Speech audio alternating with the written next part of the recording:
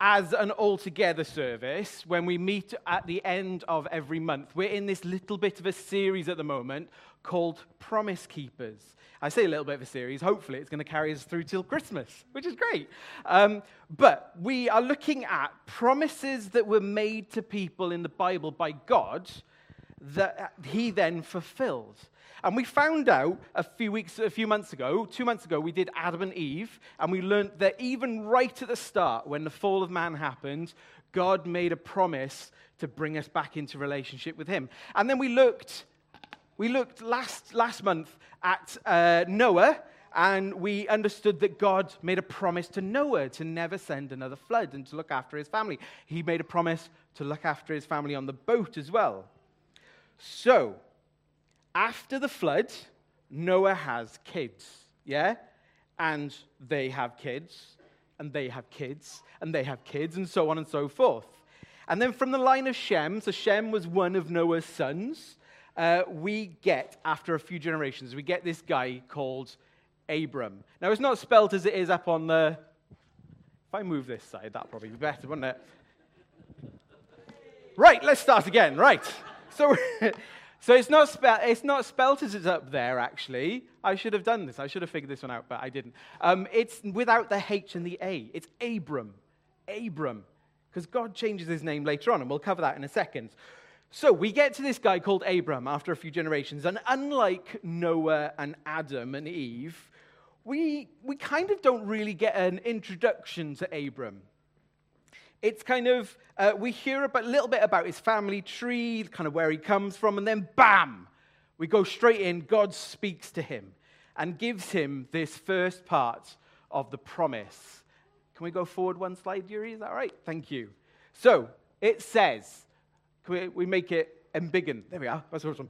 The Lord had said to Abram, "Go from your country, your people, and your father's household to the land I will show you." It's interesting to know that this happened just after the Tower of Babel in Babylon, and Abram and his family would have been around that area. So it's interesting that it happens in the Bible just after that. So this is that go from this land.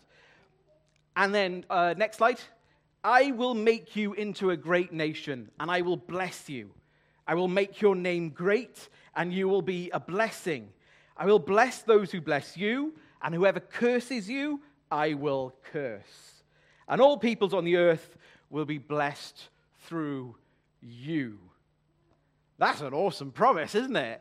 That's a really good promise. I'll make you great. Your name's going to be remembered. Curses for those who curse you, and everyone else to be blessed through you. How awesome is that? There we go. But if you notice, this isn't a complete promise. It's only part of it. It's like a teaser trailer. You know when you get teaser trailers for films? Like you get a little bit of the film. It's kind of just to keep your interest, a kind of taster of what's to come. It's the first clue. It's the first step on the journey. It's the bit of the puzzle. It's just a start of something. Now, can you go to the next slide? Does anybody remember this screen?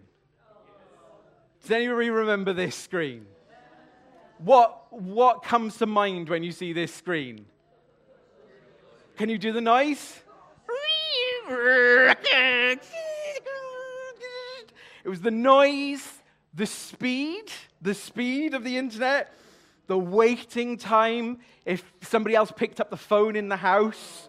Oh, my word. I was watching. I couldn't watch something then, actually. What am I saying? I was reading something. There we are. So this loading screen. At first, can I go to the next slide?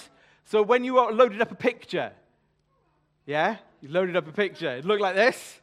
And then slowly but surely, it came into a sassy French cat. As we know, the internet is basically for cats. Yeah? So each time we see more detail as the screen loads, and each moment that passes, more of the picture is loaded in. That's kind of what happens as we find out with Abram, as a promise is revealed to him as he learns to trust God.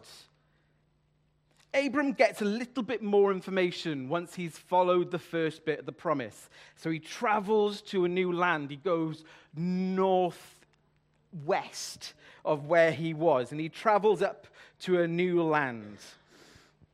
God tells him that he will give him this land, and to Abram's offspring, this land will be available. Great, brilliant. But this is where we hit a bit of a stumbling block. You see, Abraham and his wife Sarai, they couldn't have children. They tried. They had no children of their own at this point, and they were getting on in age. Let's just say, how old do you think Abraham is at this point? Does anybody know? Pardon? Nearly 100. Yeah, nearly 100. Anybody age 75 in the congregation today, or around 75? I know I shouldn't ask, but... Okay, so Abram at this point is age 75, and God says, I'm going to give this land to your offspring. Okay, thanks God. Must have been a little bit confusing for him and his wife. They knew that they couldn't have children because they'd tried for years and years and years. You actually find out some of the other members of his family, they've already got children. Abram's brother, Lot, his nephew is even with him, so clearly other parts of the family have had children. Abram's at 75. They haven't got any children. So they're both really confused as to how God is going to deliver on this promise. So, Abram's feeling a bit dejected, so God takes him outside for a bit of a pep talk. Can you click the button once more, please, Yuri? Thanks. So he takes him outside for a bit of a pep talk. And he says to Abram, look up at the night sky. See that? I made that. A bit of a humble brag by God, really, isn't it? But he looks up at the night sky, and he says, look up and count the stars. If you can, that is. So shall your offspring be. Now, have you ever tried this? Have you gone out? Maybe not when you're in Cardiff because the light level's a little bit floody over here. But if you go up like Caerphilly Mountain or up any of the mountains around the area, have you tried looking at the sky and counting the stars in the sky? There's a lot of them about, isn't there? And have you ever, right, because it's really interesting, if you stare at one spot, at one star, and then slowly but surely more stars start appearing, it's a wonderful moment, isn't it? Like, you just like look in and you're, oh yeah, there's one star. No, 2 stars. 3, 4, 27, 82. There's a lot of stars up there. And it's lovely how the star field just unfolds. The more you look at it, the more this star field unfolds. So this promise is the promise that God was getting at, that nations would be coming from him. This is the nations that I'm going to give you. This is the offspring I'm going to give you. Countless, innumerable offspring. Abraham is a difficult one. He believed God, but struggled. He was human. We're like the rest of us. We're human. If God gives us a promise and then we're like, yeah, we're 75, we ain't having kids, yet you're saying a nation's going to come from me? He didn't have any children to his family name. So, he and his wife decided to do something that was actually custom in those days. Abraham had a child with Hagar, one of Sarai's maidservants. This was a custom that happened. So, at the age of 86, anybody 86? At the age of 86, Abram had a son, and his name was Ishmael. God's promise fulfilled. Great, yeah? On to nations. Abram's got a son. No. It's not God's plan, this bit. Who likes marshmallows? Do you like marshmallows? Which ones? The pink ones or the white ones? The pink ones. Hang on, let me find a pink one. Okay. Big. Do you like that size marshmallow? Can we embiggen it again, Yuri? Do you like that size marshmallow? Hang on. That size marshmallow. There we go. That's a huge marshmallow. What if I said to you, right, at some point in the future, Ola, at some point in the future, I'm going to give you marshmallow. Yay. In fact, you're going to get a big bag. It's going to be bigger than this. You know those ones we had for the s'mores that night? The big, really big ones? It's going to be like that. It's going to be amazing. It's going to be awesome. At some point in the future, I'm going to give you a marshmallow. More than you can possibly imagine. But then, right, I don't talk about marshmallows for months. I don't talk about marshmallows for years.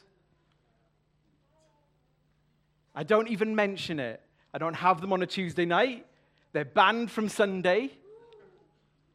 No marshmallows. But the problem is, though, at this point, you've got the thought. You've got the taste of marshmallows. You've got the thought of, ooh, I fancy a marshmallow. I really want a marshmallow. So you go out and buy your own marshmallows. Problem is, they're off-brand marshmallows. They're those really weird Haribo ones that are not quite right. And this is where we see Abraham. This is where we catch Abraham now, right? Abraham and Sarai, yeah, they got impatient and they broke the rule. They broke the promise. They bought their own off-brand marshmallows. They'd been waiting for ages, and it seemed like they were never going to get a child. So they took the promise into their own hands. God then, right, has a great conversation with Abraham in which he gives him a bit more detail. Do you remember what I said about that image slowly loading? A bit more detail to the promise. He changes Abram's name, to Abraham. Yeah? Which means father of many. Some might consider that rubbing salt in the wound when he's not even got one son to his name with Sarah. Then he changes Sarai's name to Sarah, and then tells of the son that they would have together. How he was the promised son, the one that the nations would come from. Marshmallow. He was the proper marshmallow. Right. Abraham and Sarah, in separate accounts, genuinely laugh at God's suggestion. And in fact, the way that you read the thing, in God's presence, they laugh. That they would have a child now. And with good right. Okay, we said about ages. Abraham at this point was 99 years old. Another 8 years, Jordan, you can have a child. Yeah. Okay. 99 years old. And Sarah was 90. One of the first lessons for us in this promise is that nothing is too hard for God. And so within a year, Sarah becomes pregnant and bore Abraham a son at 100 years old. The son wasn't, Abraham was. His name was Isaac, or LOL for short. Good one for the guys who know what Isaac means. Isaac, as the name means laugh, to laugh, because Sarah laughed at the notion that she was going to have a child. So yeah, his name is LOL for short. Because it just seems so crazy and weird and awesome that they should have a child after all this time and at this point in their lives. But this was God delivering on the promise, testing Abraham's trust in him, because he and the nations to come would need to trust in God too. There were some hard and difficult times ahead, but it was going to be worth it. Job done then. Bloodline secured. Nations, ahoy. No. There's a little bit more. There's a little bit more of a test coming up. See, up to this point, Abraham kind of flips in and out. Hey. Abraham kind of flips in and out of trusting God. God again and again reminds him over the course of this 25-year period that this is going to happen. He will be the father of many, of all the nations, of blessings, of things to come. But we see Abraham taking it into his own hands. He worries about his own safety, even giving up his wife to no less than 2 kings. Not the book, actually 2 kings. Laughing off the proposal of a child in his old age, he's not fully sure if God is going to deliver until he actually does. And God calls on Abraham a few years later and asks him to take Isaac for a walk up a mountain and sacrifice him there as a burnt offering. It's a little bit of a difficult bit of the Bible to read, to be honest. As a father, the thought of taking my son up a mountain to do this. It holds. But like I said before about things with Noah and things like that, there are parts of the Bible that are difficult, but we need to see God's faithfulness through that.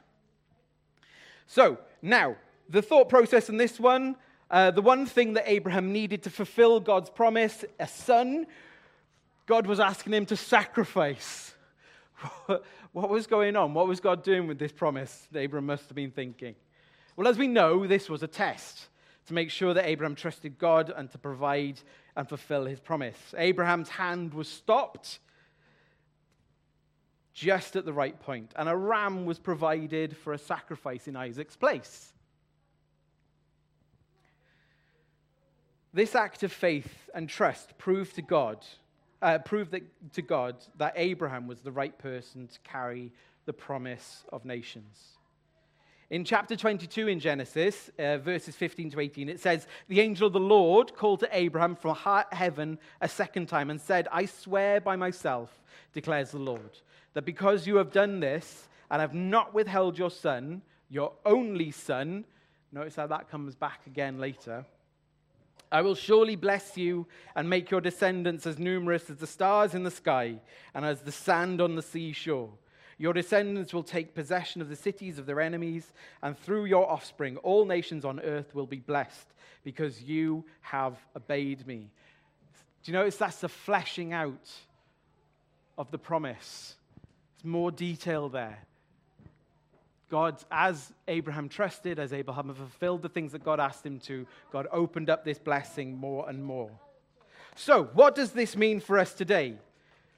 We can learn that we won't always get the big picture when God gives us a promise. Unlike Noah, who had the entire picture and the blueprints to prove it, Abraham's promise appears to him at first to be a bit cryptic. Like, you know the catchphrase puzzle where like a little picture's done and you've got to figure out what the catchphrase is going to be? Slowly it reveals, and there's a little bit of a surprise ending as to what that promise is going to be.